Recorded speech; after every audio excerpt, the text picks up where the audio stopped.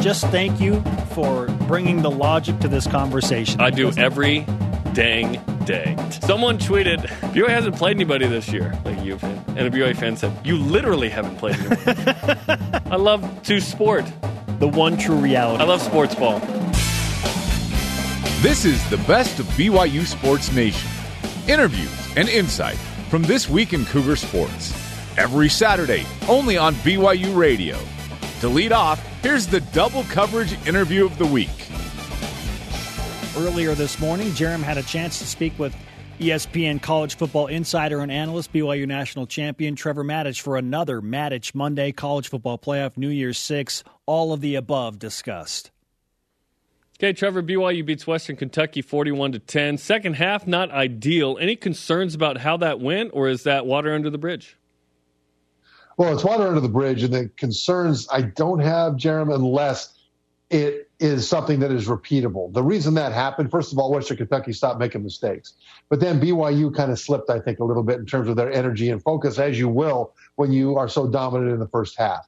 And as long as it's one of those things that the coaches can kind of grab them and shake them and get them focused again, then it'll be just fine.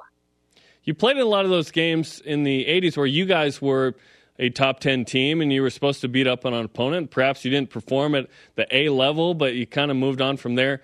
How did you guys approach that when you were trying to get better against a standard that you set yourself? We always played up to the level of our ability. I don't remember a single game where we said, yeah, they're not very good, even though we played some teams that weren't very good. And we played some that were better than people knew. And that was the reason for a lot of those scores that were a little closer later in the game than people thought. But I think the best teams play up to their level, and they don't play down to the level of their opponent plus a few points kind of a thing. That's the way this BYU team has been. And so that's why if they have a half of football or really even just a quarter of football where for a few series things don't go their way and they aren't quite where they want to be mentally and physically, that's okay. If that happens a lot, then you would have a sign of a team that's not mentally disciplined. But this BYU team has shown all year that it is excessively mentally disciplined. They had a slip up. That's okay. And it didn't hurt them in the polls. People look at that, especially when it's a game that starts at 10:20 Eastern, and they go, oh, BYU won by 31, and how many touchdowns did Zach Wilson have? Oh, he had 4. Okay, another dominating win. Yeah. And BYU goes from 11-9. BYU's into the top 10, Trevor. This is a special season, no doubt. And now they match up with number 21 Boise State, and we talked about it. Listen, this is as big of a game as BYU's played in a long time. What do you think? Yeah, it's a huge game because this is one of those games that remain, this and probably San Diego State, as long as they don't slip up elsewhere, and assuming they don't add a game, which they might. This is the game we point to as the one that will tell the national pollsters, the New Year's 6 bowl people, the playoff committee, that BYU really is as good as they've been playing. A lot of times it's hard to tell how good a team is if they're physically better than the opponents that they play. Because if you're just a couple steps ahead, bam, it's 80 yards, you're gone. Whereas if it's a fair fight, now you're grinding it out. And so this is much a fair fight, more than a fair fight. Boise State looks like they are who we thought they were going to be coming into this season. I mean, they're ranked number 21 after a couple of games. They won a tough game against Air Force with some COVID issues. I mean, this is a Boise State team that is nationally respected.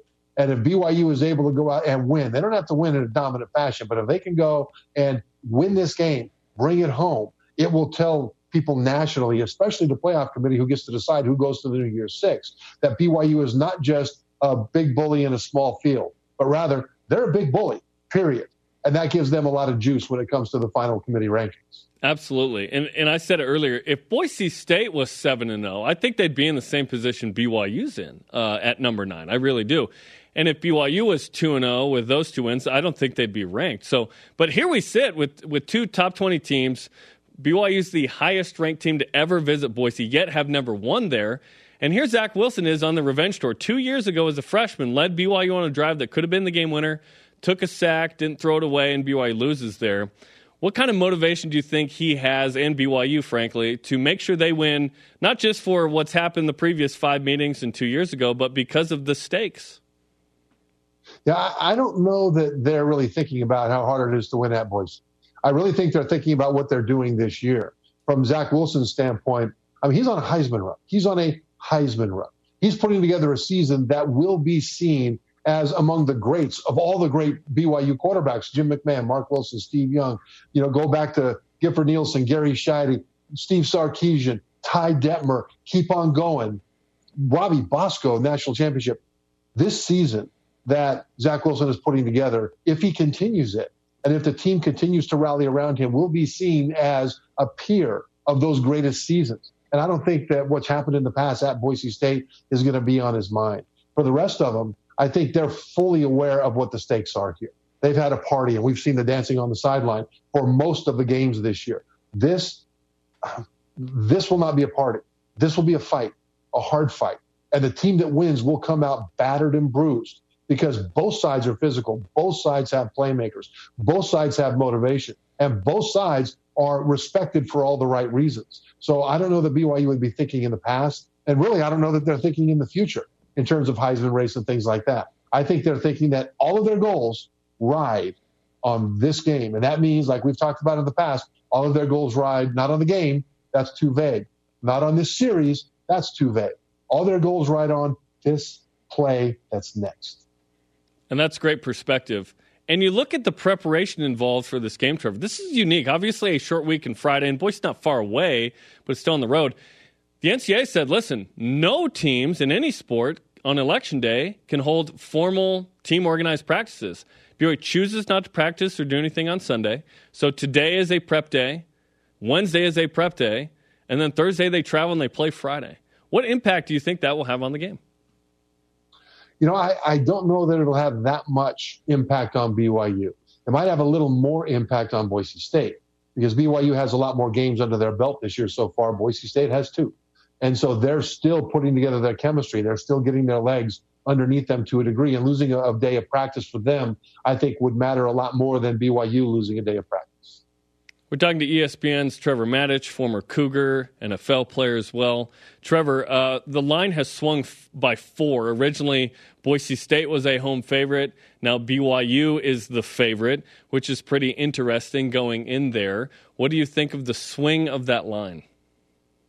Well, the swing of that line, I think, goes to what the public thinks about BYU as a football team because the line, the way this works, I'm told by people who know more about it than me, is set in order to get 50% of the wagers on both sides. That's what they really want. And that way the books make money by taking the VIG. They take their commission in between. And so if a lot of people are betting on Boise State, then what they want to do is change the point spread to get more people incentivized to bet on BYU. That's the way that it works. But what it means, because of the way the line moved, like you said, is that more people are saying, yeah, this BYU team is for real. This BYU team can, and I believe will, beat Boise State. So that's sort of the wisdom of the masses that right now is on BYU's side. Let's talk about Zach Wilson. Then I want to ask you about adding a game or not, whether BYU needs to do it.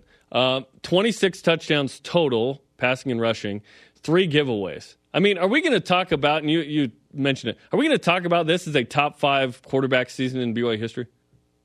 Absolutely. Absolutely. And as long as he doesn't melt down. But if he continues what he's doing, yes. And I think you saw it in, I think it was the first drive, the throw on the right sideline to Gunnar Romney. It was vertical. It was deep. It was right near the goal line. The defender was right on Romney. I mean, seriously, his leg was in Romney's pants. He was that close. And yet that ball dropped in with inches to spare. And I think it traveled almost 40 yards in the air. So it was the kind of pass that had to be accurate, and it was. And you compare that to completions that he has made like that, but where the defender was 2 steps behind, you think, yeah, well, the guy was wide open, but the ball dropped in the same spot. And so you get to see the accuracy when it has to be accurate. You saw the same thing with a touchdown on the right side, short touchdown pass to Isaac Rex. The defender was all over him. And that pass came in literally inches above where it had to come in to avoid what the defender could do. Rex reached up, caught the pass. We've seen Wilson throw passes like that where the receiver was open. Okay, but the ball hit the same spot. And that's the important thing, is that whether guys are covered or whether they're not, so far this season, what makes him great from an accuracy standpoint is that ball is dropping in whether it has to be pinpoint or whether it doesn't. It's as if it had to. And his completion percentage dipped a little bit in this game. Now on the season, 74.6. But listen, the dude's at like 75%. I'm not going to complain about one game where he throws 9 or 11 incompletions or whatever. The throw to Keanu Hill, by the way, was mentioned a lot by people, even though it wasn't caught as an incredible throw. Yeah, but Keanu Hill, to me, had one of my favorite plays of this game. And he wasn't a target. This was when there was pressure coming up the middle on a nice blitz, but they forgot to cover Lapini Katoa in the left flat. So Zach does what Zach does. He's okay. Here comes the pressure. I have a little bit of time. Where's my guy? He hits Katoa. Katoa ends up running a touchdown. Right. What I loved about that was that Keanu Hill was at the point of attack about 15 or 20 yards downfield and got a pancake. Nice. And what he did was he hit the defensive back. Literally, he hit him in the mouth. And the guy just collapsed and just knocked down to the seat of his pants. It was just wonderful. But it's the way these receivers have been playing, whether it's going after a football or blocking for each other. That Keanu Hill play, he won't get a stat for that. But it was one of my favorite plays of this whole game. That's fantastic when receivers are getting involved like that. Trevor, are your colleagues at ESPN talking to you about BYU more right now since they're in the top 10? Yes.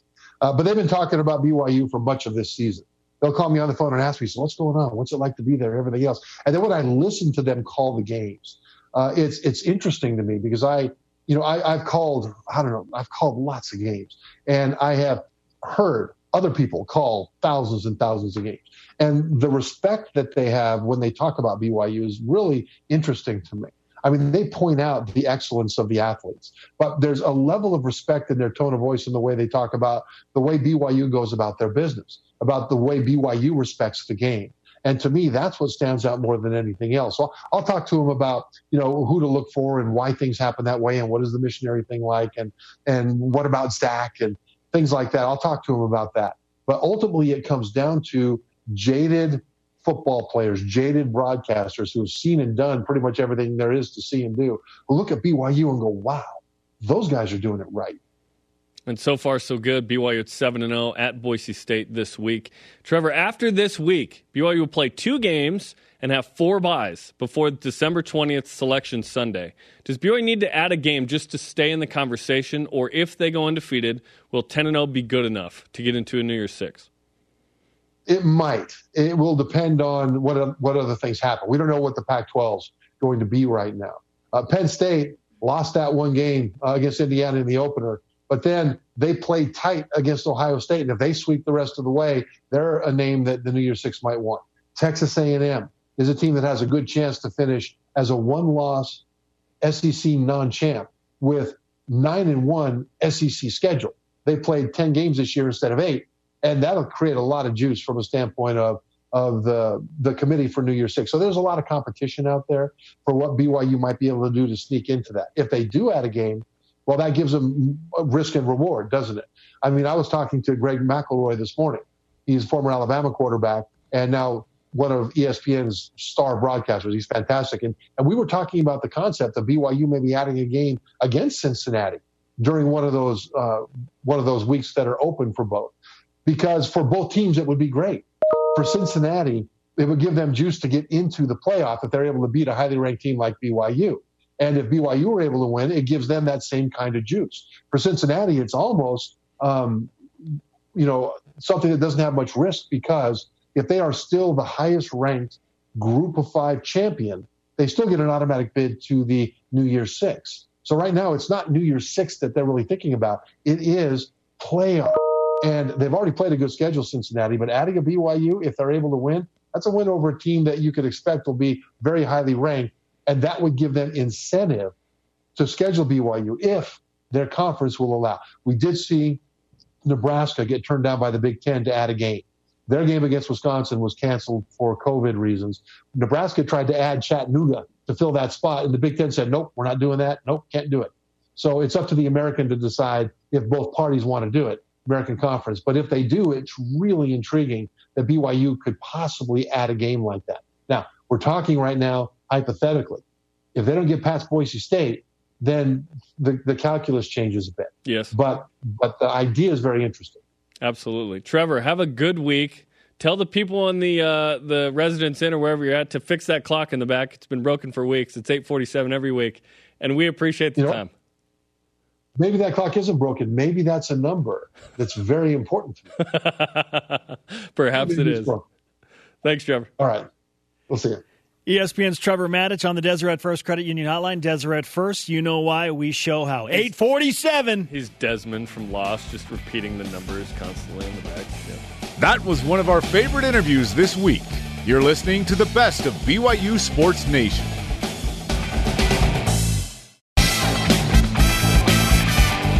This is the best of BYU Sports Nation on BYU Radio.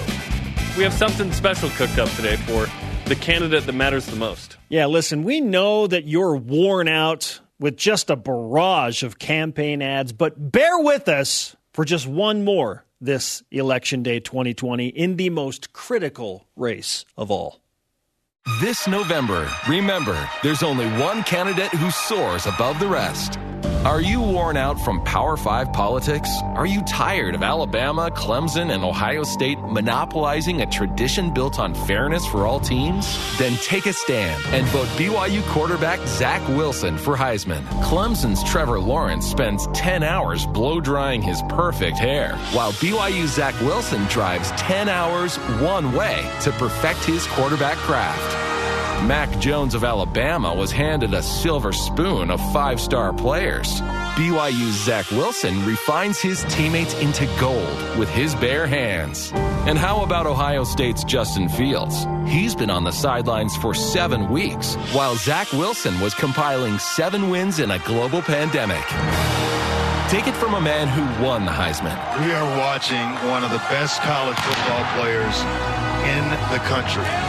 Vote Zach Wilson for Heisman and end the Power 5 politics. His name is Zach Wilson. And we're pretty sure he approves of this message. Paid for by Cosmo. Yeah. That's we the can candidate. all get on board for that. That's the candidate we believe in. None of this Power 5 politics, you know? Come on. Rob Tinney, by the way, one of our audio students, composed some of that music. Amazing, Rob. How about that? Well done. Pretty cool. All involved. Huge project and a much-needed one for the happiness of BYU fans.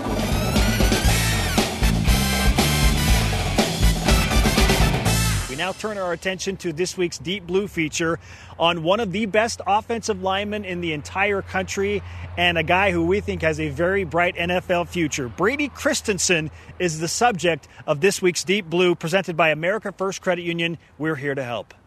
Brady was a delight. He was born 10 pounds, and then he was very, very, very shy. But then I think he kind of blossomed after he started playing sports because he was really good at it.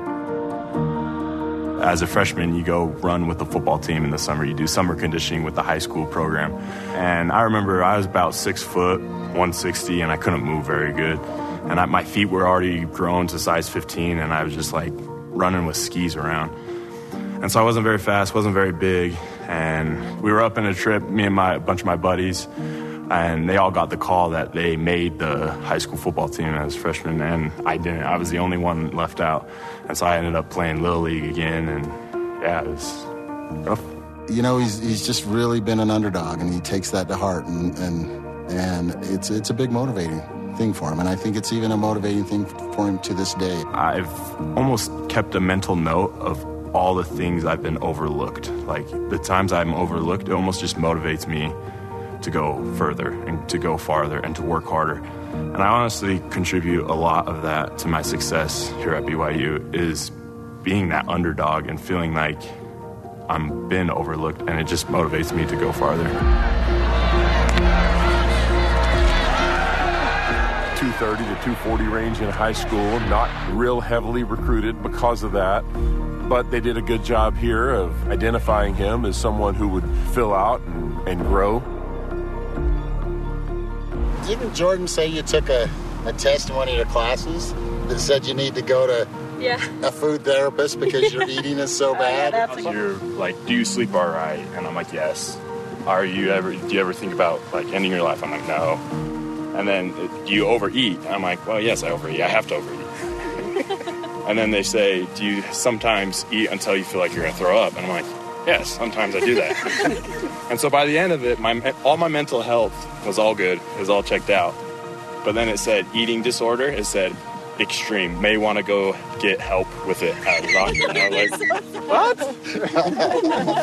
It's your job. I just have to. I think the biggest thing is just the way that he's grown physically is also matched with the way that he's grown mentally and emotionally. He's gone from a guy, like I said a minute ago, who's somewhat questioned whether he was ready to play and maybe even questioned how good he really could be, to the point where now I think he feels like he can line up and play with anybody in the country, and I'd say he's right.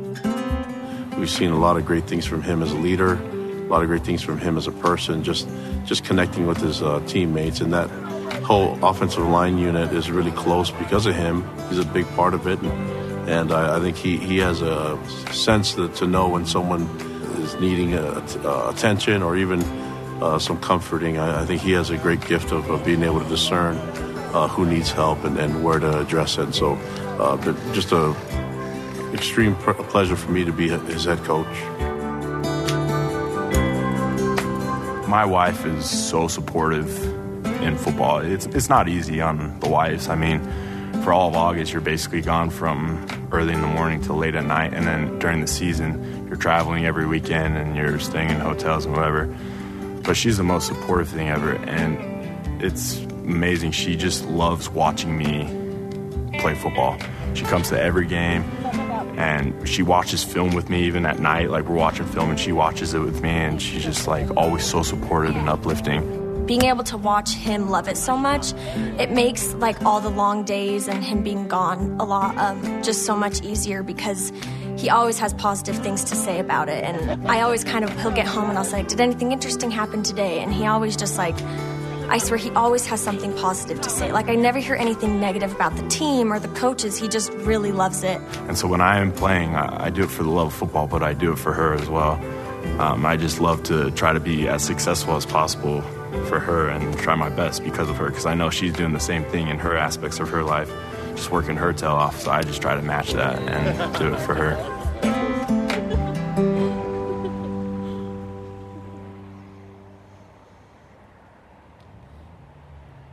Brady Christensen, our Deep Blue feature on BYU Sports Nation as the Cougars prepare for number 21 Boise State, looking to beat Boise on the blue for the first time in program history. Here's a guy that is absolutely crushing it, and the national analysts and draft analysts are taking notice. In fact, Brady, according to Pro Football Focus, ranks 1 or 2 in 3 major categories. Right now, he is the number 1 pass blocker in the country with a score of 94.2 according to PFF. He's number 2 in run blocking and has the second best overall grade of any person at his position. Brady Christensen is going to play on Sundays. He's going to be really good in professional football, and if you couldn't tell from that piece, he's just kind of a really gentle giant and has a great sense of humor. And trust me, he does not have an eating disorder. It's totally normal to want to eat that much sometimes, especially when the food tastes amazing.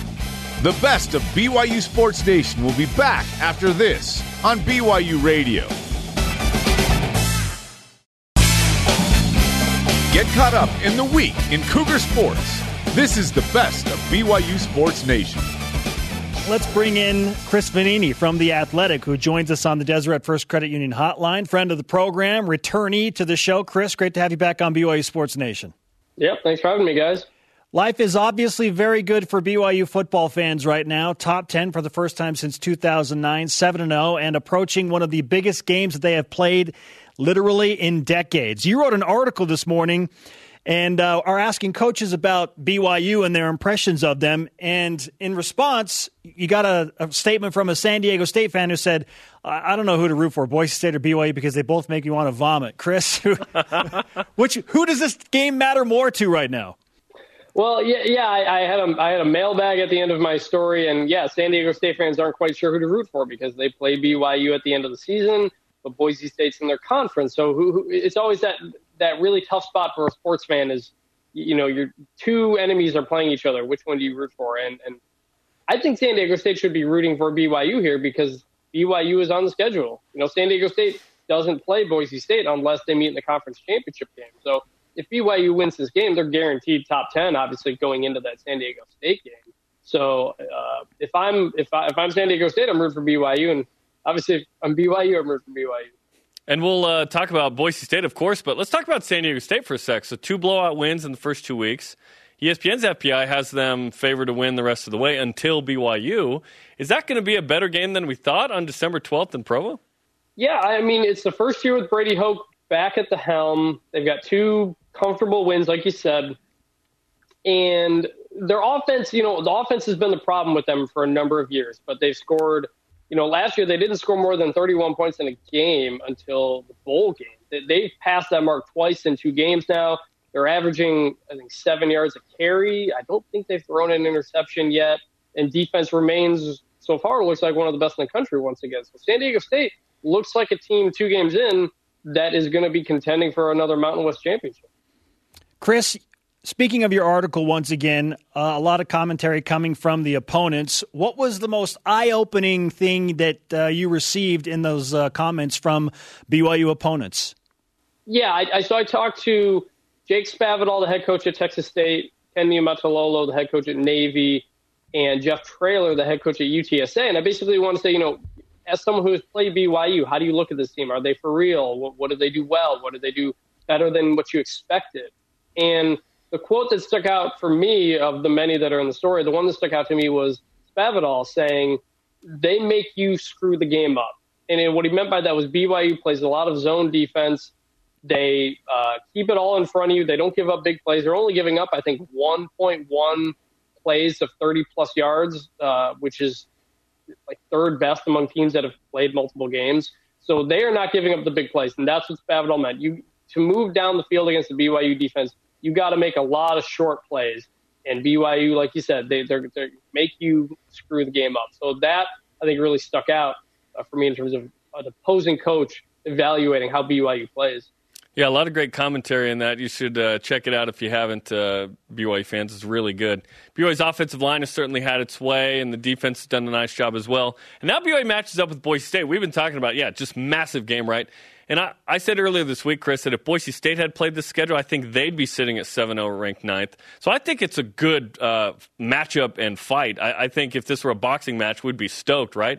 And we are stoked about it. But what do you think of the Broncos versus the Cougars Friday night for, let's call it's just the Western non-Power 5 championship game?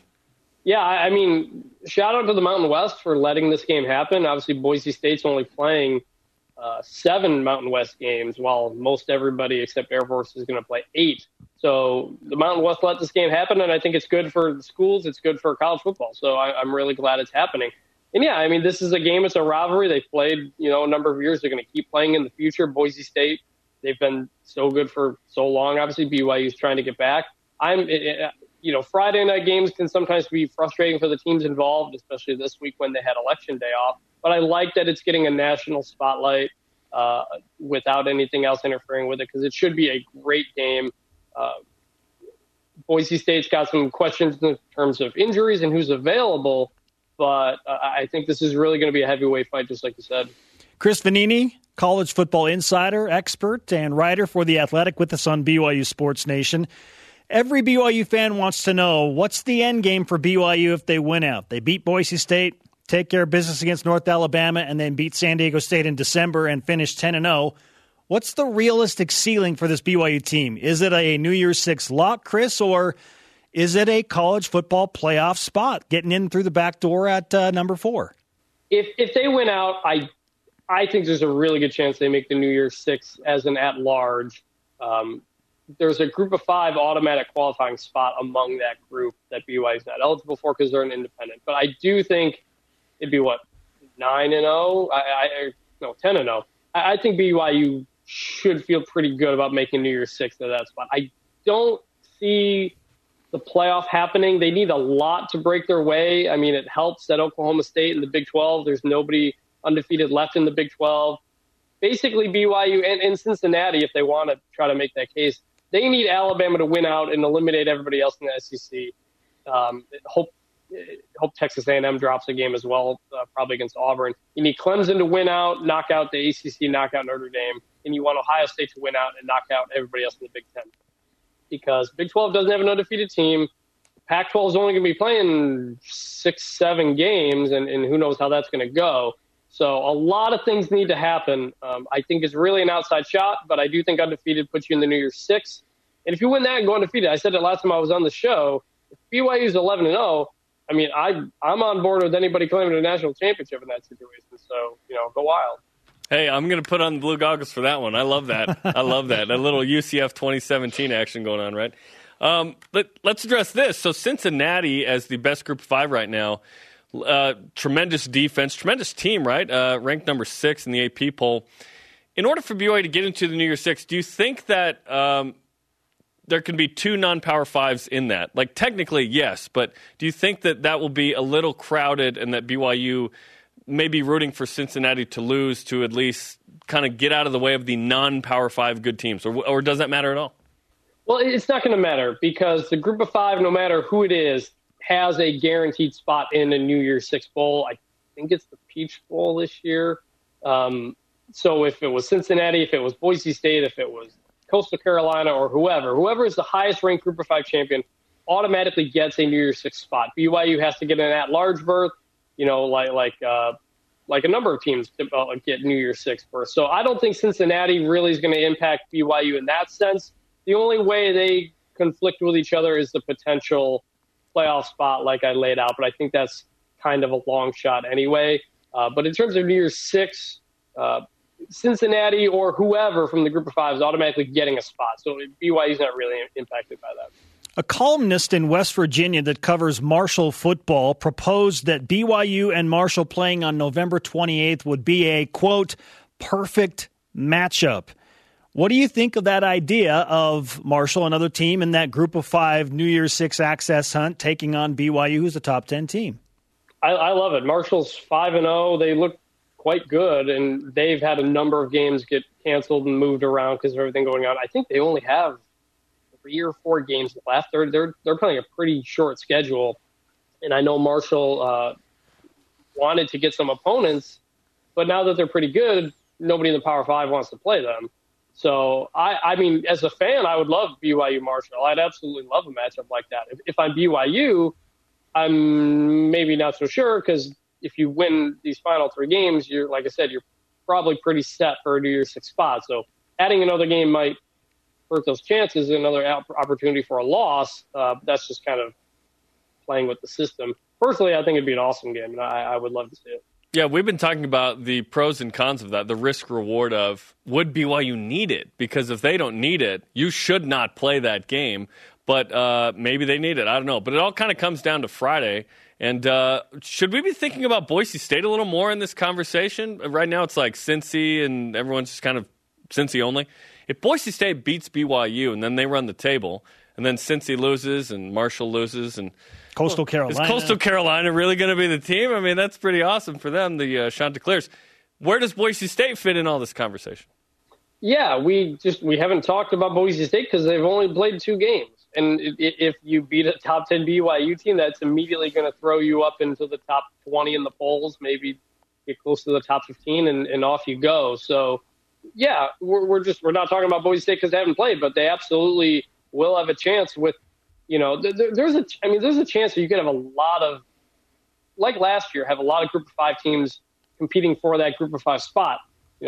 Coastal Carolina still has to play Appalachian State. They still have the Sun Belt Championship. Marshall, there's not a ton of competition in Conference USA. Maybe they run the table. Maybe Cincinnati does. Maybe Cincinnati doesn't. And then Boise State went undefeated in the Mountain West last year. It's the first year they ever did that. So, yeah, Boise State's definitely in that conversation. It's just like with a lot of these things, the Big Ten came back 2 weeks ago, and they got all the attention for coming back. Nobody really realized the Mountain West came back. And now you throw the Pac-12 in coming back this weekend. The Mountain West is going to kind of get lost in the shuffle again. But if Boise State wins, that's a statement victory, and they're right back in the hunt, I think.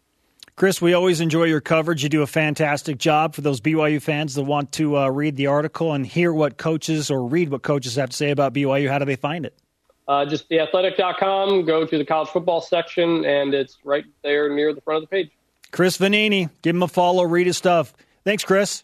Yep, thanks, guys. Chris Vanini on the Deseret First Credit Union Hotline. Deseret First, you know why, we show how. Chris's unique angle is that he covers the group of 5. which BYU isn't in, but is very close to in terms of the conversation around where BYU fits.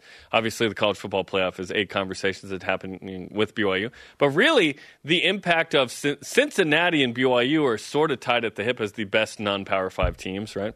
So it's an interesting conversation. And like we said, San Diego State, better than you think. We'll see if they're undefeated when they come to Provo. Whoa, revenge game from 2019. And then Boise State's interesting in this conversation. Marshall, Coastal Carolina. All of these matter in the conversation with BYU because they're trying to get an at-large bid in New Year 6 against Power 5 teams. But the conversation with these teams, BYU gets mixed in there, whether you like it or not. BYU gets mixed in the best of the rest conversation. I would love nothing more than for San Diego State to be 7-0. Yes. And playing in Provo as a nationally ranked team to add some just juicy context to the final game at the end of the year. That'd be a bracket buster, if you will, as well. BYU's in a New Year's 6 buster this Friday. They might have another one on December 12th. And that would be good for BYU's schedule. It really would. This is the best of BYU Sports Nation on BYU Radio.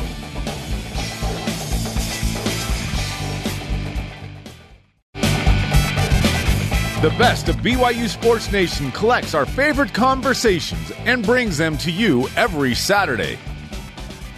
Let's get to our prop picks results following BYU and Western Kentucky late Saturday night. Going into the weekend, Jason Shepard and Jerem Jordan had a 2- and 3-point lead over me, respectively. How does it shake out after? Number 1.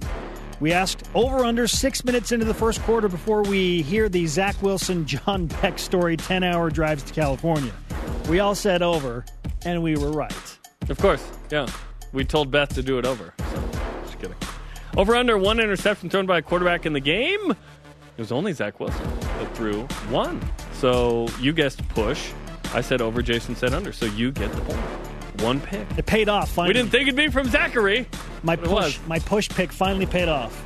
Your Bush push. Number 3, more Ryan Rico punts or Western Kentucky turnovers. You and I both said Rico punts. Jason went with turnovers. That too was a push. 1 turnover by Western Kentucky, 1 Ryan Rico punt. Jason would have got that if Jackson Kafusi had picked off the pass, but he didn't. It was incomplete, and it was a turnover on downs. Will BYU have more rushing or receiving touchdowns? It was receiving. Jerem said rushing? Yeah. Jerry said rushing. Receiving. How many was it again? 4 to 1? 3 to 2? 3 to 2, I think. Can't remember. Yeah. Yeah, Zach Wilson had 1, Tyler Algier. So there's 2. Yeah. Number 5, Tyler Algier will average more or less than his season average of 6.3 yards per carry as he went into Saturday. We both said more. Yep. And it looked good early. Until he got his face mask ripped off, his helmet. Come on! Dude, is that like insta nose break? Just that direction? I mean, that's terrible. Jason picked less. It was 5.9, so he gets the point there.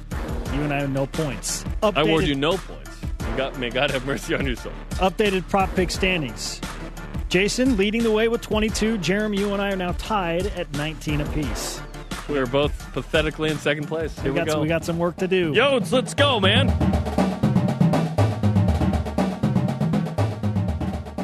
Okay, last year, Tyler Algier led BYU, not in rushing against Boise State, but in tackles. He had 9 solo tackles. This year, he's top 15 in the country in yards per carry and total yards, and he's doing a really nice job as the primary rusher for BYU. And here's my conversation inside the film room presented by BYU Food to Go, the MVP of your next event. Tyler, you have 2 100-yard games. Then you have 2 where you have 93 and then 95 yards. How do we get you an extra carry there to get you over the hump? Honestly, just looking back at the film and then just seeing what I can do from that. Because there was a couple runs where I could have easily gotten 100, but made a different read, and then that was that. Okay, let's talk about your touchdown from 2 yards out, opening drive, your 7th of the season. Walk me through what happened here. All right, so they loaded the box. The O-line was just doing their thing. They were throwing guys, so they just left me an open gap, and then I just needed to beat one guy, and then boom, touchdown. What's it like to get into the end zone 7 times? You know, it's all right. It's always fun scoring in the end zone, but all my success goes to the linemen because they worked their butt off just to get us there. Okay, later in the first quarter, your longest rush of the game, a 32-yarder. Why get 1 yard when you could get 32, right? No, exactly. Third and short, plays design, their zone continue outside. Everyone did a great job blocking, and then I just needed one guy to miss. Tried to make that happen, and then I ended up getting caught. Do your eyes get big, and does your heart quicken when you see a gap like that on the outside? Oh, for sure. I just saw like, dang, it's so open. There's always someone right there. So, boom, it was someone right there, and then they just ended up trailing me. There's always after someone. I stopped. Oh, exactly. Right before the half, 2nd and 9, you're rushing the ball, and your helmet gets ripped off. That looked like it really hurt. What happened on that play? I think he should have went outside of James, but I ended up making the cut, filling him, and then someone just grabbed my helmet, and then that's what kind of made the mark. I think that second hit is what made the scratch, maybe. Honestly, it didn't hurt as bad as people thought it did, but it was still kind of a shock. Where did you get scratched? Yeah, I think you see it. You can kind of zoom in. Like right there. Oh, yeah, that's pretty obvious. You come out, but then you play in the second half. Was there any question that you were going to be able to come back out? No.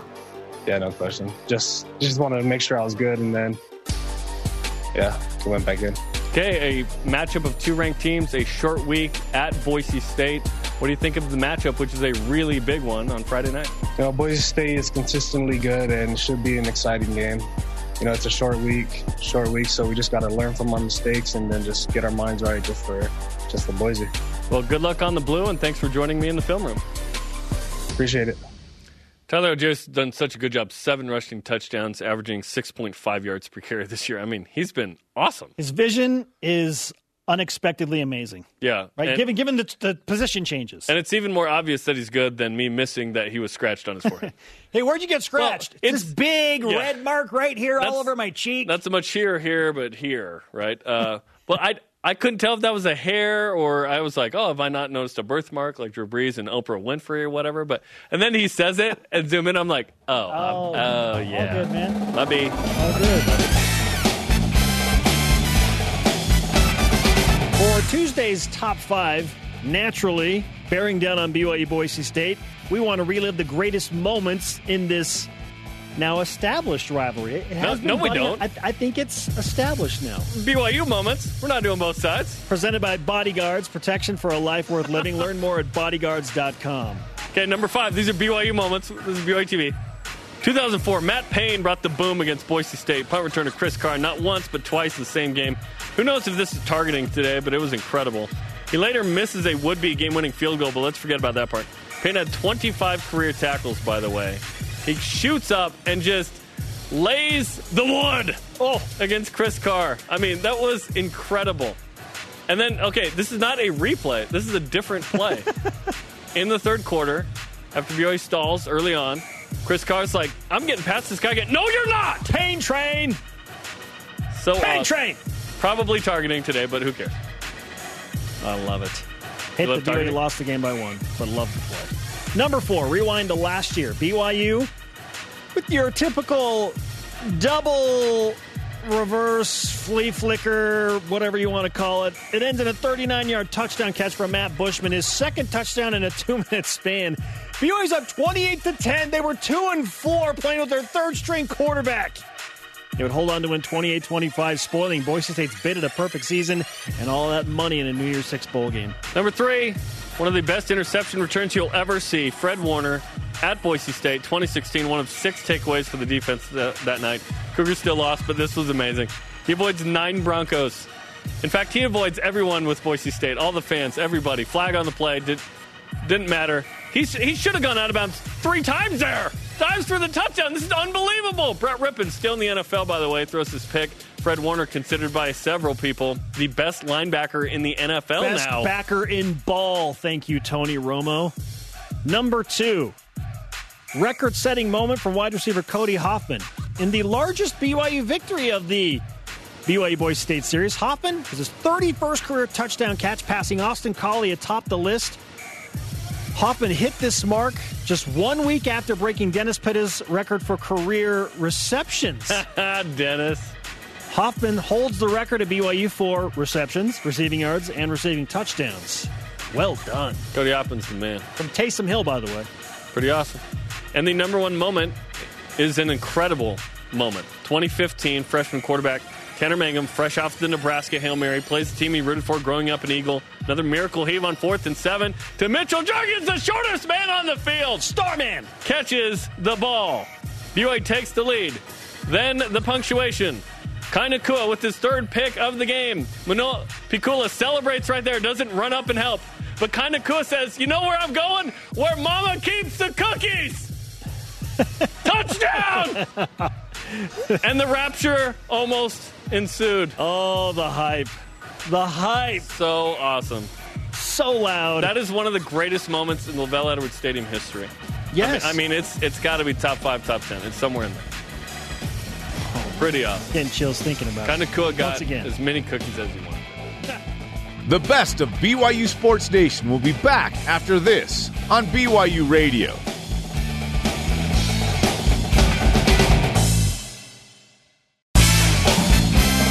This is the best of BYU Sports Nation on BYU Radio. Let's whip it. Cougar Whip Around presented by Visible Supply Chain Management, tackling America's most challenging shipping problems. Oh, I'm going to try and maintain focus here. Jerem, what BYU Cougar not named Zach Wilson needs to be a difference maker in the game tonight against Boise State? It needs to be Jared Jacobs. No, it needs to be Tyler Algier. 6.5 yards to carry, 7 touchdowns. Remember, Air Force ran for 415, 6.6 per carry. I think Tyler Algier's got an opportunity to go for 100-plus and establish the run game tonight. Yeah, I'm with you. I think it needs to be a BYU running back. I don't care if it's Tyler Algier or Lopini Katoa. BYU just needs to take advantage of that offensive line and get the run game going, or the screen game to Lopini Katoa. That's where they can really start to emerge and show their advantage over Boise State. Who should be more bugged? BYU fans about the ticket situation or the Boise State fans about the BYU fans' reaction? Because we got a lot of reaction on Twitter yesterday from Boise State fans. Well, clearly, Boise State fans are more bugged. Whether they need to be, I don't know. But, man, that made for some entertaining reading last night on social media. At one point, I was called a blonde kid. Who's the blonde kid? I'm flattered that I was called a kid on Twitter, Jerem. Your mentions were hot as well.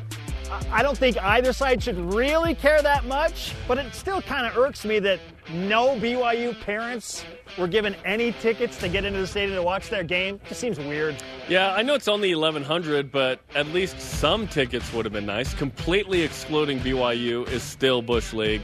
Go ahead and tweet at me, at Jerem Jordan, Jarom. Oh, Jerem, I know you're excited for what I'm about to bring up. USA Today and Dan Wolken wrote an article in today's edition about BYU's scheduling philosophy. He agrees with you, Jerem, in the quoted article. Jerem, is this the most validating moment of your broadcast and BYU Sports Nation career? Well, you forgot to mention I was in the article, which is fun. It is very validating. Yet, the most validating thing will be if BYU actually strategizes differently in the future. That would be validating. Otherwise, it's just me chirping from this rammy-umptum. You're quoted in USA Today, man. That's awesome. That's cool. I need you to get the T-shirt, though. Like, you need to make T-shirts and sell them at jeremjordan.com. The schedule is too hard. Do it.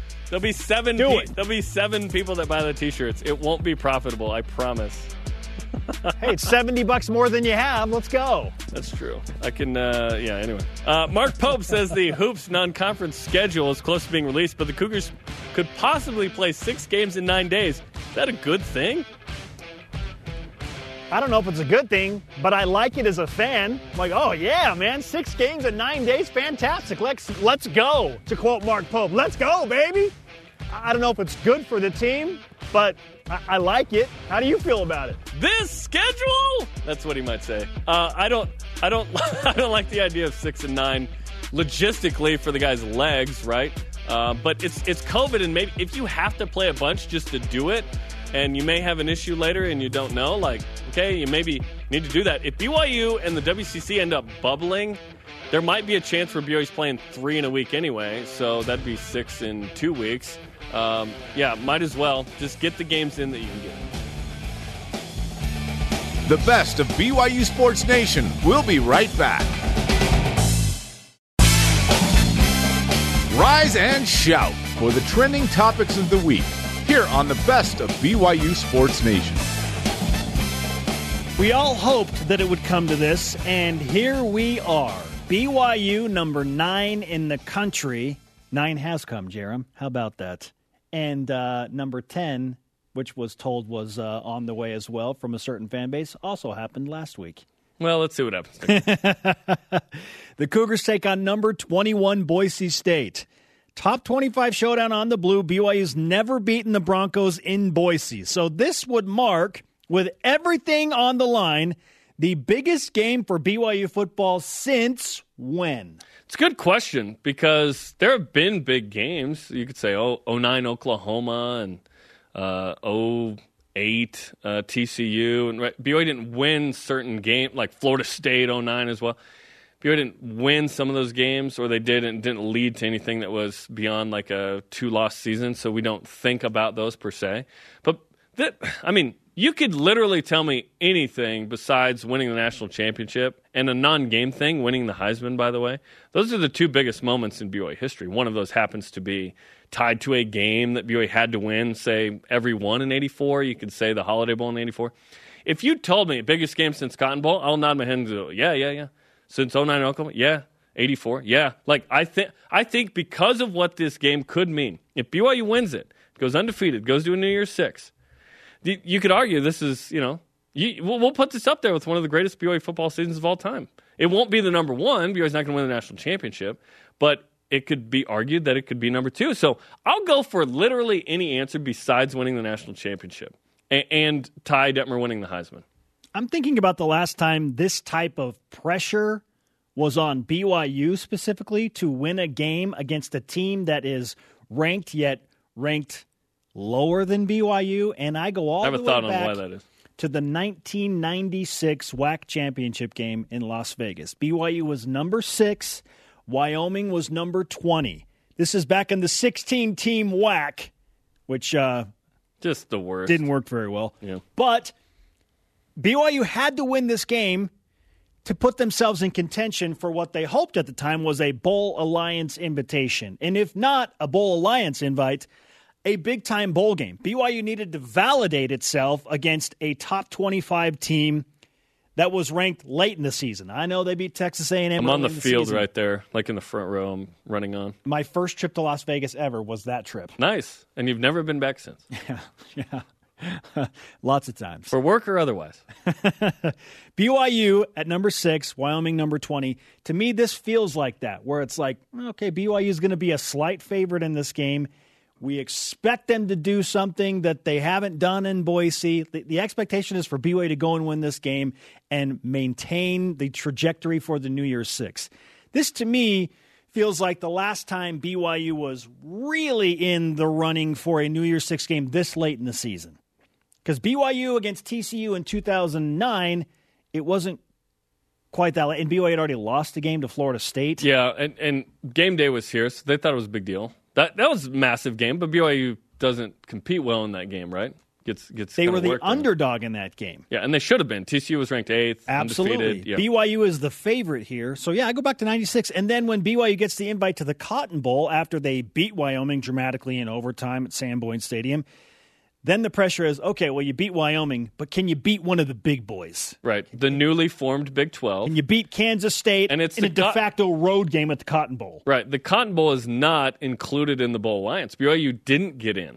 They were on the outside. Yet Kansas State was a, top 20 team, top 15 team at the time. So that was a validating win. I'm hoping that's what BYU has is they play Boise State, and this is a validating win that would get BYU into a New Year's 6 potentially. And then BYU would have to prove itself against a big boy. And by a big boy, we're talking probably about a Power 5 at-large team, right? Unless BYU plays Cincinnati or something in Fiesta, we'll just kind of see what happens. Look at Chad Lewis, the original Mason Wake, right? I'm interested to see what happens here because BYU is certainly good. We don't exactly know how good. They have taken care of business. They've defeated every team on the schedule so far. And by the way, I believe that Boise State, if they had played the same schedule BYU played, that Boise State would be 7-0 and ranked 9th. So just because they're ranked differently doesn't mean BYU is a better team. In fact, I think Boise State is as good as BYU based on the two games. It's just low volume. And they're Boise State, dude. They win. They win a ton. Remember last year, they lost 2 games. The first one was in Provo, and then they lost the bowl game. Was it to Washington? I think they got blown out by Washington. So Boise State's good, man, and they had some notable injuries, which we'll address. A home underdog. Weird.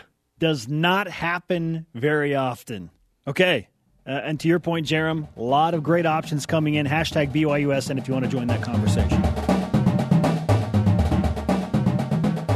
All right, last night on ESPN, Kirk Herbstreit of ESPN, of course, was asked who he'd take between undefeated BYU, Cincinnati, and 7-0 Oregon at the end of the season for a potential playoff spot. He chose the Cougars. It's a good thing he did the Navy game. He saw BYU in person. He's been impressed ever since. Spencer, do you agree with Kirk? Yes, Jerem. I forgot my blue goggles, but I do agree with Kirk in the specific case of Oregon.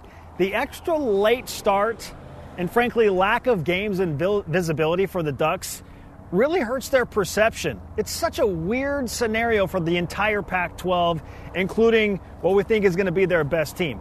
Now, if BYU can bolster their resume by beating what we think will finish as the top 2 teams in the Mountain West Conference, Boise State and San Diego State, that's going to help the Cougars' case, while Oregon really is just getting started, it feels like. And as you mentioned, Jerem, BYU played in front of Kirk Herbstreit and Reese Davis. They did so in a Monday Night Football scenario. They impressed him early, so he has been watching them extra closely with this magnified lens, and he's clearly liking everything that he's seen, whereas Oregon hasn't played a game, so Kirk doesn't really have anything to go off of. So right now, it's understandable that BYU's top of mind for him. We'll see what happens if Oregon gets to like 4-0 or 5-0 and they're dominating, if his rhetoric will change at all as it relates to BYU. But right now, the head start is just too much to overcome for a team like Oregon when BYU is going to have played those 8 games before they even kick off their season. As for Cincinnati, I don't know about that one, because Cincinnati is right now ranked higher than BYU. They play a tougher schedule than BYU, and they are really approaching the meat of their schedule. They got to play Houston this week. They got to play UCF the week after. They can make some more statement wins. That's going to be tough for BYU to overcome in the rankings, because I feel like Cincinnati right now is clearly respected. They've got an amazing defense. I think Cincinnati needs to lose a game for BYU to be that undefeated non-Power 5 team with the best shot to get into the college football playoffs. So I agree with them in the sense of Oregon for perception matters, but Cincinnati, I think BYU needs them to lose a game before the Cougars really start to feel like, yeah, we're the team that's the best non-P5 team, and we deserve it more than a Pac-12 team that has only played 7 games. Yeah, I don't agree with Kirk, and I work for Brigham. I think that an undefeated Oregon will still be interesting because they will have played 7 Power 5s, right? Granted, they don't play a tough schedule. They're playing the North, and then they're playing UCLA from the South. Interesting that if Oregon doesn't play in the Pac-12 title game, they will play another game, by the way, on the day after the Pac-12 title game. That's interesting, right? Stanford's not as good. Wazoo, Nick Rolovich, different setup. UCLA, always overrated, as you mentioned. Oregon State always stinks. Cal, mediocre. Washington can be good, but that's kind of the only game, right? So an undefeated Oregon, and are we talking 6-0 instead of 7-0, I guess? It's interesting. It's interesting, right? Cincinnati, you brought it up. They're ranked higher than BYU. Cincinnati deserves this conversation. They really do. BYU is a team that's won 18 games the last 3 years and really struggled. Cincinnati's 27-5 the last 2-ish years, including this one. They are one of the best non-Power 5 programs that exist, and they are undefeated. They weren't the best non-Power 5 last year. That was Memphis, but I believe Cincinnati lost in the AAC title game. Like you mentioned, they have a tougher schedule than BYU. If Cincinnati is undefeated, they are a better prospect for the college football playoff than BYU would be. So like you said, Cincinnati needs to lose. They do. And I believe that BYU is a better prospect in that than anybody else, right? It's really on the outsiders of the Power 5. It's really Cincy or BYU or no one else. There's Coastal Carolina, Marshall, even Boise State. None of these teams will really get a shot at the playoff. I don't even really believe that BYU in the playoff is a realistic thing. I'm talking that they actually get in. The conversation, yeah, they should be in the conversation. They're an undefeated team. Why not? Like UCF in 2017 should have been in the conversation. They should not have been in the playoff, and they weren't, but at least in the conversation. BYU right now, according to ESPN, 14% chance to get in. We talked about that number yesterday. You feel like that's a little bit too high. I feel like it's probably fair right now. If BYU beats Boise State this weekend, will that number jump up for you, Jerem? And I know I'm throwing you kind of a bonus question here, but would that percentage at least get to 14 or maybe go a little bit higher if the Cougars win at Boise for the first time ever? I don't really care what the number is because I don't think BYU is going to get in. You could say it's 100. It's whatever. Like, that's exciting and awesome. I just don't think the system's set up for a non-Power 5 team. And listen, BYU's schedule, if you think it's being scrutinized now, just wait until that actual conversation. You can't play 0 Power 5s, 0, and be like, yeah, we deserve to be in the playoff. I just don't think that's the case. New Year's 6 is awesome. Listen, a New Year's 6 is a better house than BYU's ever lived in, right? And you can't get greedy and go, well, actually, we want the mansion up the canyon. Like, New Year's 6 would be incredible, and that would be awesome. Let the conversation continue about BYU. Let the Heisman conversation about Zach Wilson continue. I don't believe either of those things will actually happen, but it's awesome that it's being discussed. I'm enjoying this. Yeah, the one thing that we all need to keep in mind with the Pac-12 is we're assuming that everything is going to go as planned. And and with BYU's they schedule. Have no COVID scenarios. And with the BYU's, in their defense, and in their case, they've already played 7 games and are going to play an 8th tomorrow night, we hope. The Pac-12 has 0 room for error. We're already seeing Wisconsin be impacted, one of the best teams in the Big Ten, by a COVID scenario. So if someone in the Pac-12 has a flare-up, or if it's Oregon or Washington or Utah or whoever, this could derail the entire Pac-12 scenario. They need everything to go off without a hitch for to have any hope of getting a 4th team into the college football playoff. So that is advantage BYU as well. But they're still behind a team like Cincinnati, as we just discussed, who clearly has a stronger schedule and right now a stronger resume. BYU needs some help from Cincinnati, and frankly, they need Texas A&M to lose. They need Georgia to lose to Alabama again. They need the top 3 to run the table. So all those dominoes need to fall into place for BYU to at least be on the outside as the number 5 or 6 team with a, hey, we're undefeated, look at us case. Yeah, and this would resurrect, 96, 2001. We've been there, done that, where BYU doesn't get included. And, it's all good. New Year's 6, there's at least an expanded area where BYU can show up and feel like, hey, we got invited to the party, and it's all good, right? And by the way, you know what the Pac-12's issue is? It's USC. If USC was good, they'd be right in the conversation, right? It's Oregon and then it's nobody else, right? It's USC's fault the last few years that the Pac-12 has become irrelevant. I really feel that way. Washington going 2016 to the playoff, getting blown out by Alabama, that didn't help. Oregon losing against Auburn, that didn't help either, in the national title game, and that one was close. But, yeah, tough stuff for USC. Yeah, the L.A. market is a big deal, and when USC's churning, that West Coast market can kind of gain some ground and some relevance in the national conversation. Jeremy, if you like that voice in that conversation, prepare yourself for an H-bomb. Yeah, let's go. As in hypothetical bomb. It's also our question of the day. You can guarantee one win in the following scenario. Yeah. A win over Boise State on Friday night on the Blue, or a win against Utah in 2021. Which are you taking and why? There's no question whatsoever. There's one choice for this. The other is wrong. It's Boise State. Thank you. It's Boise State. Thank you. Because this win would make a massive splash nationally. BYU would continue to be in the New Year's 6 conversation. I don't believe it's true, but in the college football playoff conversation, Heisman was Zach. Everything's going great. Winning over Utah next year just satisfies an emotional rivalry craving, which, listen, I understand.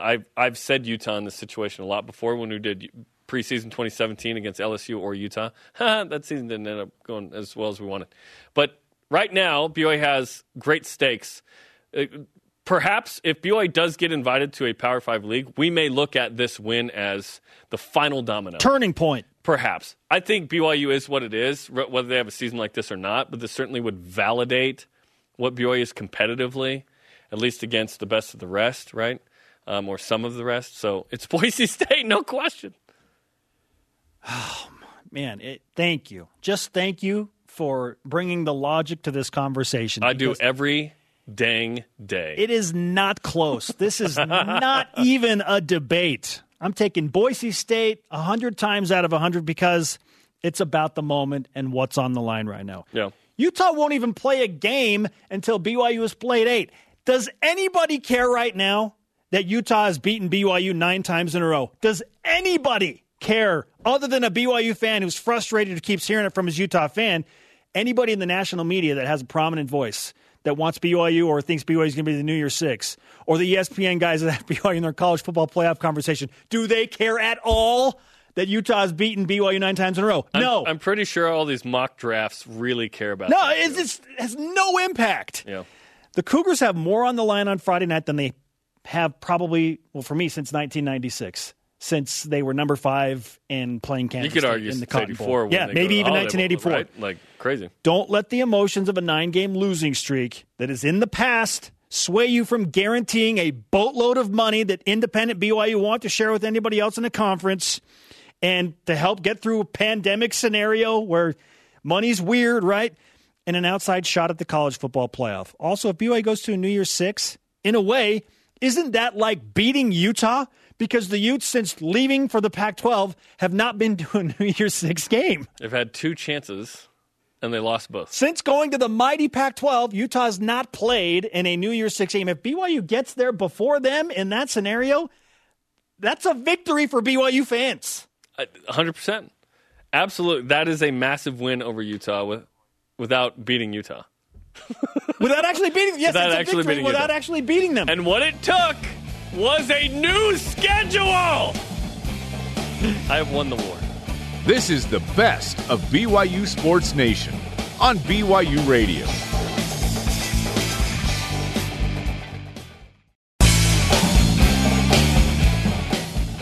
Hear what the coaches, athletes, and experts have to say. Here's another great interview from the week on the best of BYU Sports Nation.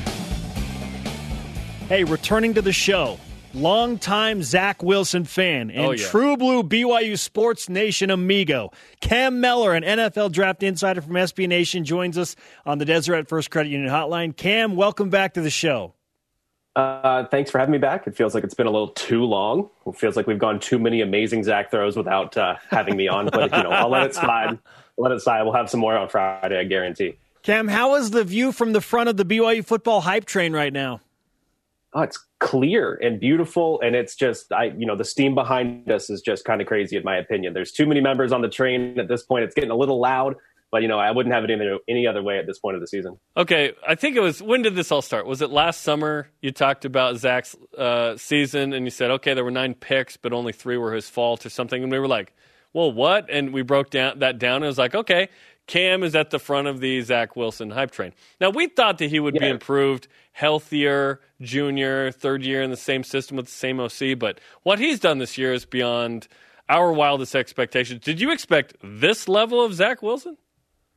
No, and I think I can put that nicely. I expected more of the high-level play with less of the low-level play, so to speak. There were those moments, we all saw it last year where, he looked like he forced throws. It looked like he took a little bit too much off throws at times or was not fully in tune with the offense. I did not expect all of those to go away over a stretch of 7 games like we've seen from him so far. And so it's warranted, this hype train. It's warranted that we've seen this now 2 years in a row with the quarterbacks that were off of the NFL draft board, so to speak, or a long shot eventually when they came out. Joe Burrow rises to number 1. Zach, we're seeing now it transformed into Zach as a potential day 2 guy. And now people have seen top 5 picks at this point that we're talking for Zach. So, it's getting a little crazy. It's getting a little awesome, to be honest, though. Cam, what level of vindication do you feel in regard to Zach Wilson after telling us he's a surefire NFL quarterback when, let's face it, you face some heat and Zach defenders face some heat last year after an inconsistent season? Yeah, my heart is full of vindication at this point, I think. I think there's no better way to put it besides that. I love the kid. I love his level of play that he's shown this year, but the great throws that you saw, those are throws that are not a college quarterback making those throws. That's last year, the year before. it's this year every game. It's NFL throws, and that's the vindication I think stems there, is that this isn't just a meteoric rise through 7 games. This is sustainable play that he can have at the next level as a starting quarterback. Which is gnarly because when you think about it, we're talking about an incompletion he threw on Saturday like it was a completion. Like that's right? The throw to Keanu Hill, he steps up in the pocket. He made a similar throw against USC to Gunnar Romney, but it was underthrown. This time it's perfectly placed. Keanu Hill doesn't make the catch. He will in the next couple of years, right? But, I mean, people are noticing. So what is it about his ability to make off-platform throws and different angles that is impressing people at every level now? It's the ball placement. You can make those throws. You can sling it. We've seen take Josh Allen, for instance, in the NFL. The guy has the biggest arm, the best arm, maybe besides Patrick Mahomes. And if maybe they're tied, what separates him and Mahomes is that Allen does not place those balls perfectly off platform. Mahomes has these moments, an underhand hook, or he's throwing these lob shots that he's perfectly placing and throwing receivers open. Zach has that this season. And it's those moments that were there last year. I mean, the Hawaii game last year, the pick that he threw that was perfectly placed into the receiver's hands that clanged off the face mask, essentially, that was a pure placement, NFL level placement throw. And that's, I think, what has to be taking people aback. Everybody knew he had the zip, he had the arm strength, he had the mobility, he had the athleticism. This year, though, it's off-platform throws that are perfectly placed to where only his receivers have the chance to make the catches. Cam Miller, NFL Draft Insider for SB Nation, with us on BYU Sports Nation. Where does Zach Wilson rank right now among the elite quarterbacks like Clemson's Trevor Lawrence, Justin Fields of Ohio State, and Mac Jones of Alabama? He's right there with them. I think they each do something extremely well, very particularly a little bit different, though. Fields gets knocked because people want to call him this dual threat. He's actually a pure, amazing pocket passer who is probably, besides Dylan Gabriel at UCF, the best pure passer to the outside of the numbers.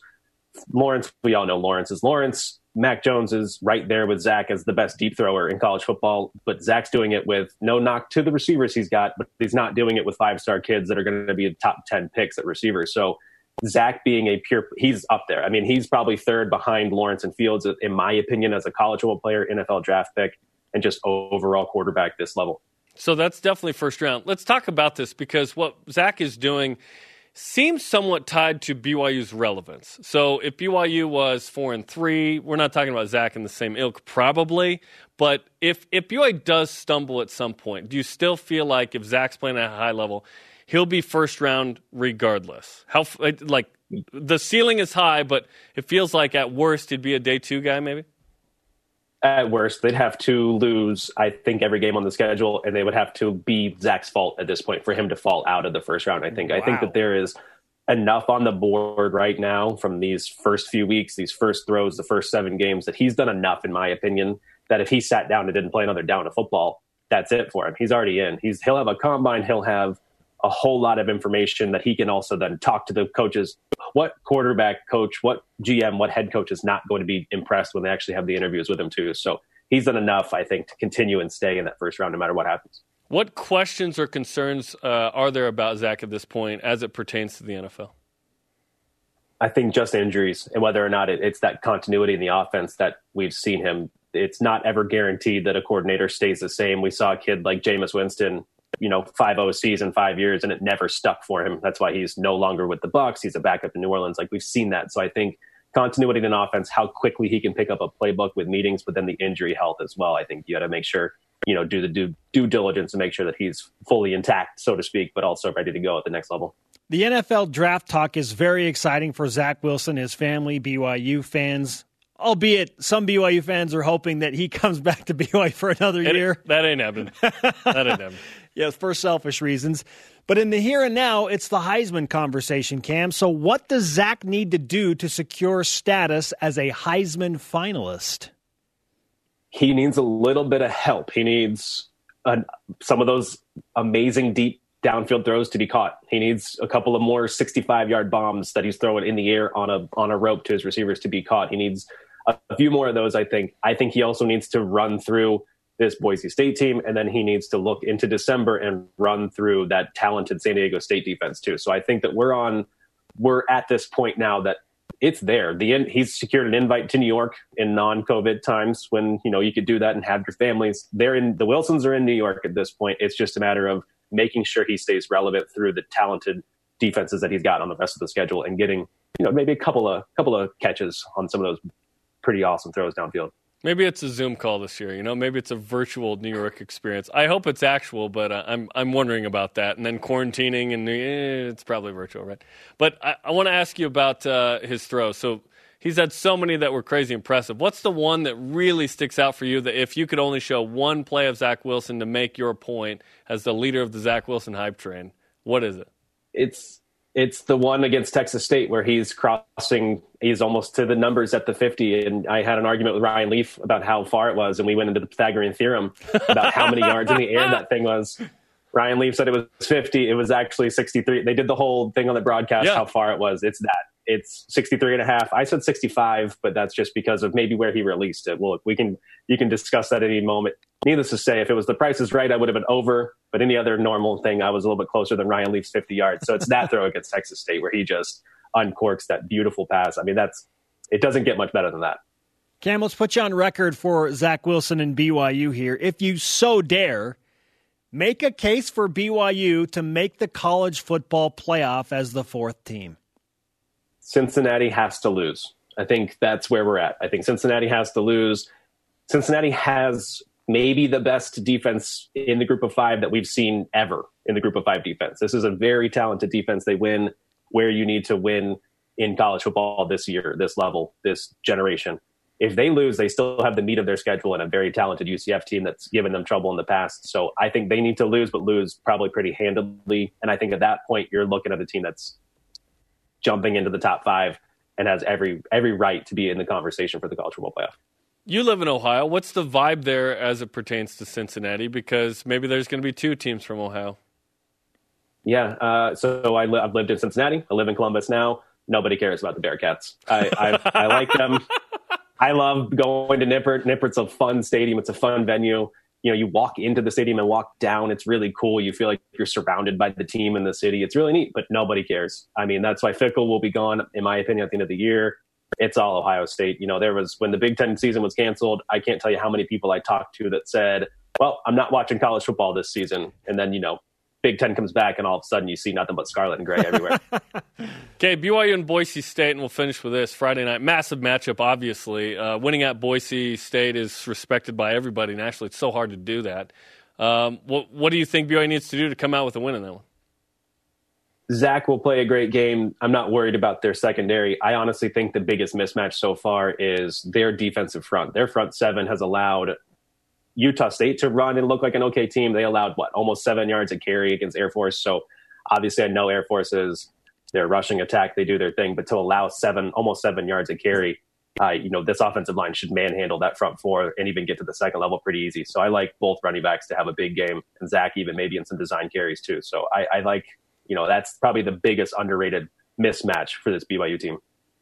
Cam, we're working on getting you a Zach Wilson figurine to add to your collection back there. Process is ongoing, so stand by for that. Fair enough. He'd go very well right next to Kramer. I have my BYU stickers. I got the BYU flag. I got the signed poster. I got it all here. People probably think I went there or something. I don't know. When they see my yard sign out front, it's pretty cool. Just start telling people you're a Mormon. They'll believe you. Cam, thanks for joining the program, man. Great to catch up with you. We'll do it again soon. Thanks for having me as always, guys. You got it. Cam Miller of SB Nation on the Deseret First Credit Union Hotline. Deseret First, you know why we show He's on board. I went on a mission to Guatemala. Yeah, I went to BYU. Yeah. Got a poli-sci. He'd fit right in, man. We'll be right back with more of the best of BYU Sports Nation. The best of BYU Sports Nation collects our favorite conversations and brings them to you every Saturday. Boise State, know the foe. Time for that. Presented by Tim Daly Ford, part of the Tim Daly Auto Group, serving Utah since 1968. All right, Ben Bagley, what's up? All right, guys, it's time to do Boise State Know the Foe, your favorite time every week. And today, the law firm of Franklin & Franklin, in the break, decided, Spencer, you'll get to go first. Nice. They also mentioned that there were complaints filed by you two that these questions are too hard, so I simplified the first 4 to just true or false. We didn't say that, just so everyone knows. Harder the better. There we go. All right, true or false, Spencer? The field at Boise State has been the cause of death of birds which mistakenly took the field as a large body of water and crashed into the field, causing their death. True. That is false. It is a urban myth. Everyone talks about that like it's true. It's not. Not true. Sorry, Spencer. No point for you. But it's hilarious. All right, Jerem. True or false? There is a rule on the NFL books called the Boise Rule, which prohibits any NFL stadium to have anything but green playing surfaces. I'll go true on this. That is a fact. Interesting. Yeah. The NFL says, oh, no, we're not going there. Yeah, and let's talk about this because there are other colored fields in college football. Eastern Washington is red. Coastal Carolina is an awful teal. It's like a teal. Gray. And then there's a purple field. Who has the purple field? I can't remember. Weber State. No, that's not true. False. False, yes. 2 points for Jerem. Spencer, true or false? Boise State holds a U.S. trademark on any non-green athletic field. This is true, Ben. What? It is true. Yes. Are you serious? In I know 2009, Yes. they got a trademark for just the blue field, and in 2010 extended it to all non-green athletic fields. We're in the wrong business. Yeah. Yes, but they have been nice enough that they've kind of let anybody use it, like other colored fields, obviously, to establish But that. they get paid for it. They hold the trademark. Okay, by the way, it's Central Arkansas, an FCS team that has the purple field. All right, so, Jerem, you lead currently. Let's go to, Spencer got that one right, so we're tied. Jerem, we're going from true or false to a yes or no question. Before making it big on Breaking Bad, Aaron Paul, a.k.a. Jesse Pinkman, from Boise, was a contestant on The Price is Right and made it all the way to the Showcase Showdown. Did he win? I know he was on The Price is Right. I know this. But I don't know if he won or not. I'll say he didn't win. Correct. He overbid his showcase by just $132. I love Or else Aaron he would have Paul. won. He also lost his pricing game. But if you've seen the YouTube of it, it's fantastic. He's very excited. We're going to tweet it out, by the way. All right, Spencer. No more yes or no's or multiple choice. Which of the following is not a top 5 attraction in Boise? According to who? TripAdvisor.com. Okay.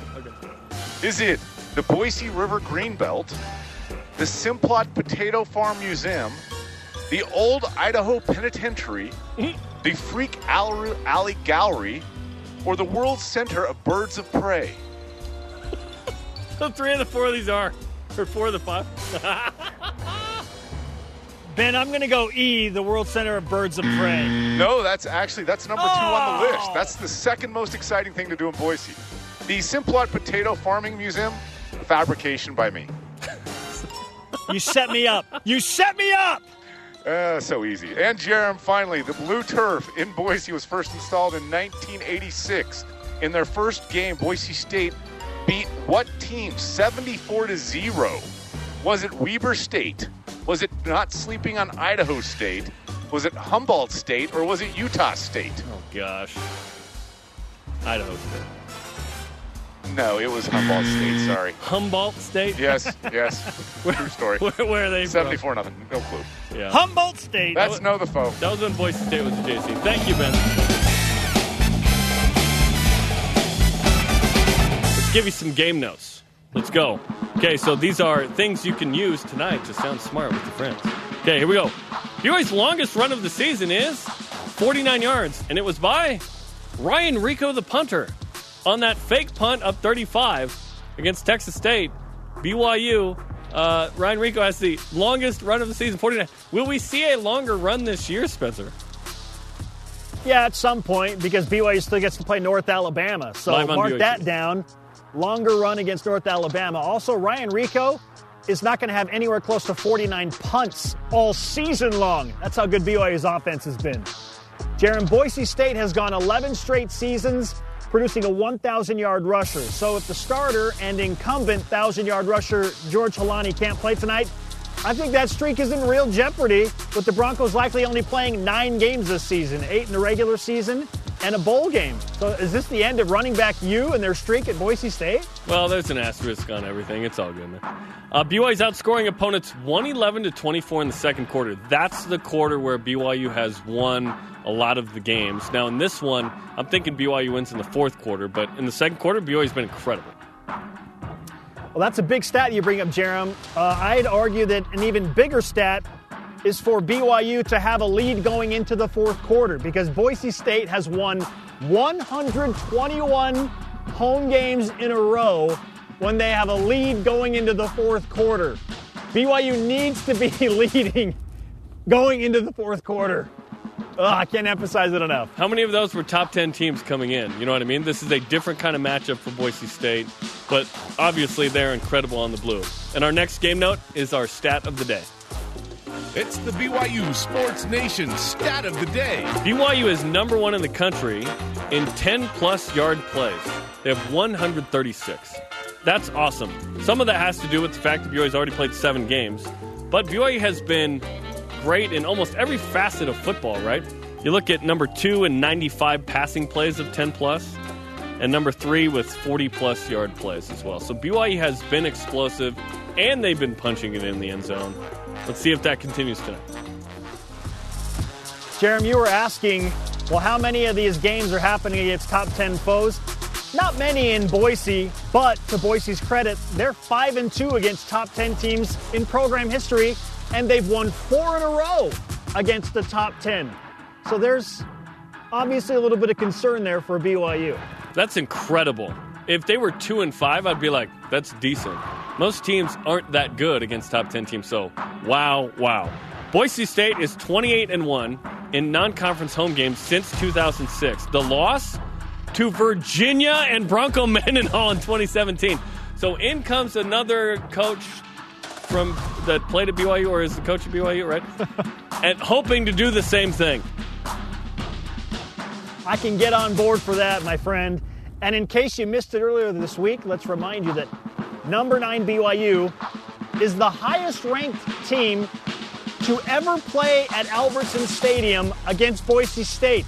In their entire FBS history, they have never played a team ranked higher than number 9 BYU. That, to me, is wild. That is pretty wild. Also, this just in. Boise State was a 2.5-point favorite when the line opened. BYU is now a 4-point favorite. It has swung 6 points. I mean, crazy stuff. 5.5, 6 points. So BYU, highest ranked ever there. Only, third home dog situation for Boise State ever. So that is pretty gnarly. BYU and Boise State coming up tonight. Countdown at 8:30. Join the conversation 24/7 on Twitter, Instagram, and Facebook using the hashtag BYUSN. The best of BYU Sports Nation rolls on after this.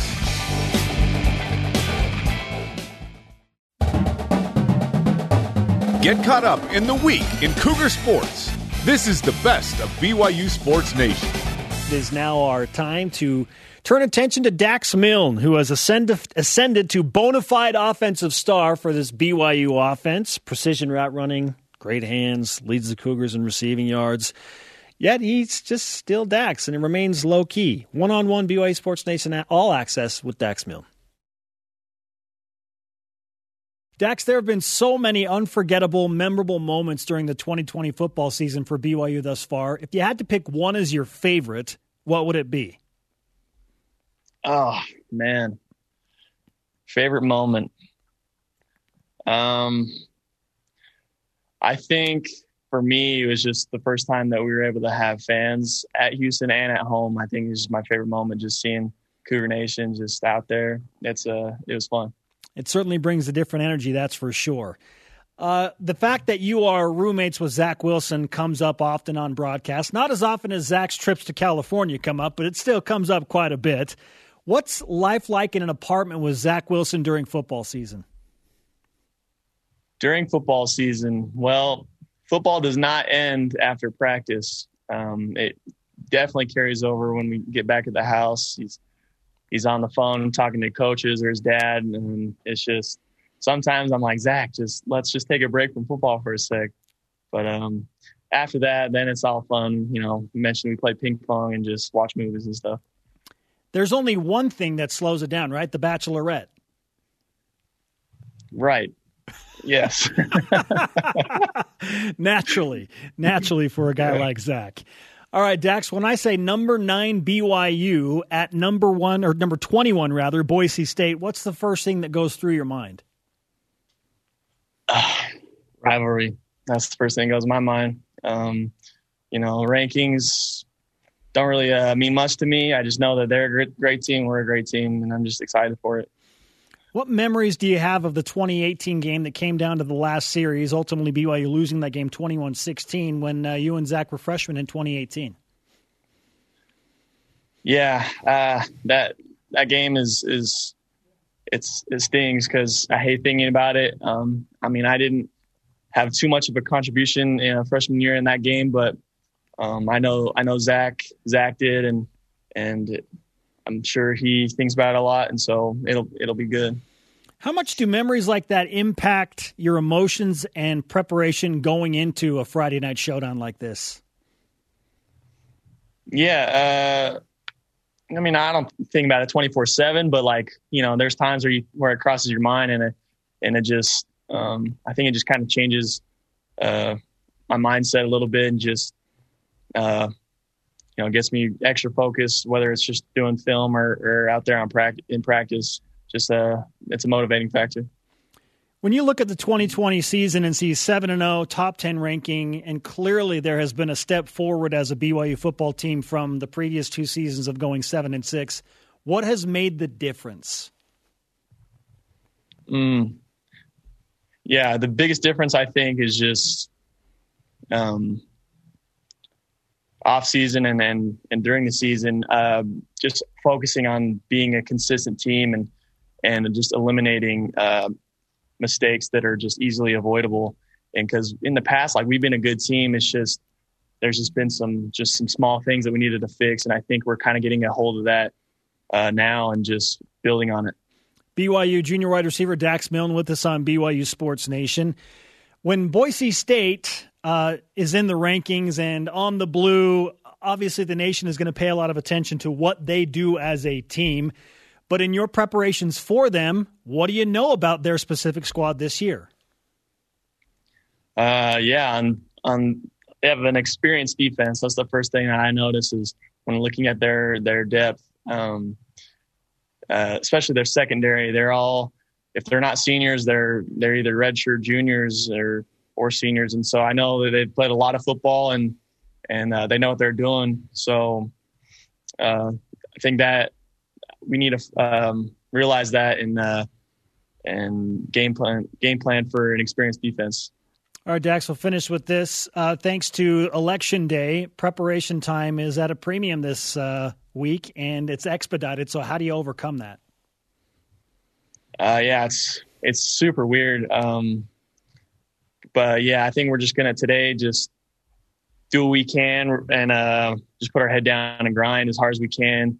And then Tuesday just – it's unfortunate, but I think we'll still do what we can, whether it's watching film, get our own lifts in, and come travel time, we'll be ready to go. Ladies and gentlemen, his name is Dax Milne. He has officially graduated to bona fide star from underappreciated player. Let's give you some BYU Sports Nation karma for Boise State, my friend. We'll see you up in Idaho. Thank you, man. Appreciate you. The karma is transferred. Dax Milne on the Deseret First Credit Union Hotline. Deseret First, you know why, we show how. Dax Milne's sixth in the country with 706 receiving yards, and he crossed 1,000 career yards, which is pretty gnarly. So did Gunnar Romney in the last game. 706? 706 is pretty gnarly. Is he going to get 1,000 in an abbreviated season of sorts? I mean, if it was a full season, would he get 1,200? I mean, he's had a tremendous season. You called him the most underappreciated player on the team. I mean, he came out of nowhere. Literally, he was like the sixth receiver on the team. And now he's the number one in yards and touchdowns, which is pretty gnarly. How about that? Good for Dax, and good that he's got a scholarship now. Absolutely, yep. And he got that after his freshman year. The best of BYU Sports Nation will be back after this on BYU Radio. This is the best of BYU Sports Nation on BYU Radio. Huge, massive, doesn't begin to describe Friday night showdown between number 9 BYU and number 21 Boise State. It is a major turning point game for hopes and dreams of a potentially magical BYU football season. Jerem, what are the consequences of a win and a loss on Friday night? All right, let's walk through it. So a win. The magical season continues. 8-0 for the fourth time ever. New Year's 6 is still possible. BYU's at least in the college football conversation for the playoff, although I don't believe that's real, but it's fun. Validating, amazing win. Finally got one on the blue in the 6th try. That'd be great. Zach Wilson Heisman conversation continues. I think if BYU loses, perhaps that is dithered a little bit. It's a revenge game for Zach Wilson, so he'd get that win after that disappointing loss as a freshman when he took a sack inside the 5. And Utah fans continue to be apoplectic on social media. If BYU loses, magical season over. New Year's 6 probably isn't possible, right? College football playoff discussion absolutely ends. BYU feels somewhat fake with a loss in the biggest game of the year, a little bit, right? 0-6 on the blue. Heisman conversation loses heat with Zach, and then Utah fans continue to be apoplectic on social media. So either way, Utah fans are going to be apoplectic. Isn't that amazing? Yeah. Yeah, can't wait for that. Someone tweeted, BYU hasn't played anybody this year, like a U fan. And a BYU fan said, you literally haven't played anyone this year. That was funny. That was really funny. Well played response. They will this week against Arizona. The New Year's 6 feels like an absolute lock, assuming BYU does something they've never done before. Beat Boise on the blue. This is a top 25 showdown made to order for BYU to prove a point. This is the litmus test that everyone's been asking for. We thought maybe it was Houston, and it was to a degree, because BYU faced some real adversity for the first time against Houston all season long, and they came back, ended up winning that game by 17+. Poetic, right? Based on where that whole conversation started. Look at us throwing up the New Year's 6 bowls. It feels like an absolute lock if BYU takes down a ranked Boise team on their field, because then again, BYU's 3 best wins would be on the road, at Navy, at Houston, at Boise State. In reverse order of what you just said, too. Yeah. There's some meat on the bone there. So the Cougars also probably climb 1 to 2 spots in the AP poll. They're number 9. They could be as high as number 7 or 8 because Georgia plays Florida. Number 5 plays 8. One of those teams is going to lose. Whoever loses is going to drop below BYU if the Cougars beat a ranked team on the road. So at least one will spot, happen. yeah. BYU will climb at least 1 spot. Who knows what Cincinnati does against Houston this week? The AAC can get weird. And prepare yourself for BYU not to climb very much higher.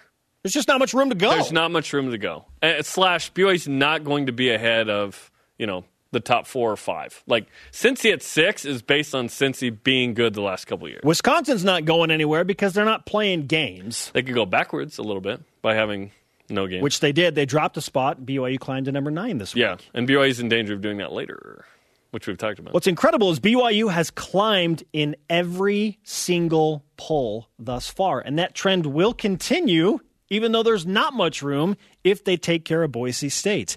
So, yeah, I'd like to see BYU make history. With a loss, any college football playoff talk vanishes like a mist in the wind. I mean, it is as fast as it showed up. It is dust in the wind. It is gone, baby. Like, BYU has to do that to remain relevant. They'll be ranked in the college football playoff poll, but that conversation. But to be in the playoff conversation, right? They'll still be relevant with the loss. New Year's 6, I don't think is 100% off the table if BYU plays a close game and loses, and BYU is able to add a game of some relevance on either November 28th or December 5th to regain some credibility back. They would have to. They have no shot if they don't add a good game. Yeah, and by good game, I mean a ranked opponent. A loss to Boise State would then really put some urgency in that. Okay, we've got to go find somebody. And I don't think New Year's 6 is going to happen if BYU loses. Like they're not going to reward a team like BYU that's literally played 0 Power 5s to get an at-large bid with 1 loss. I just don't see it. That wraps up the best of BYU Sports Nation this week. Tune in next Saturday for the Cougar news you need to hear.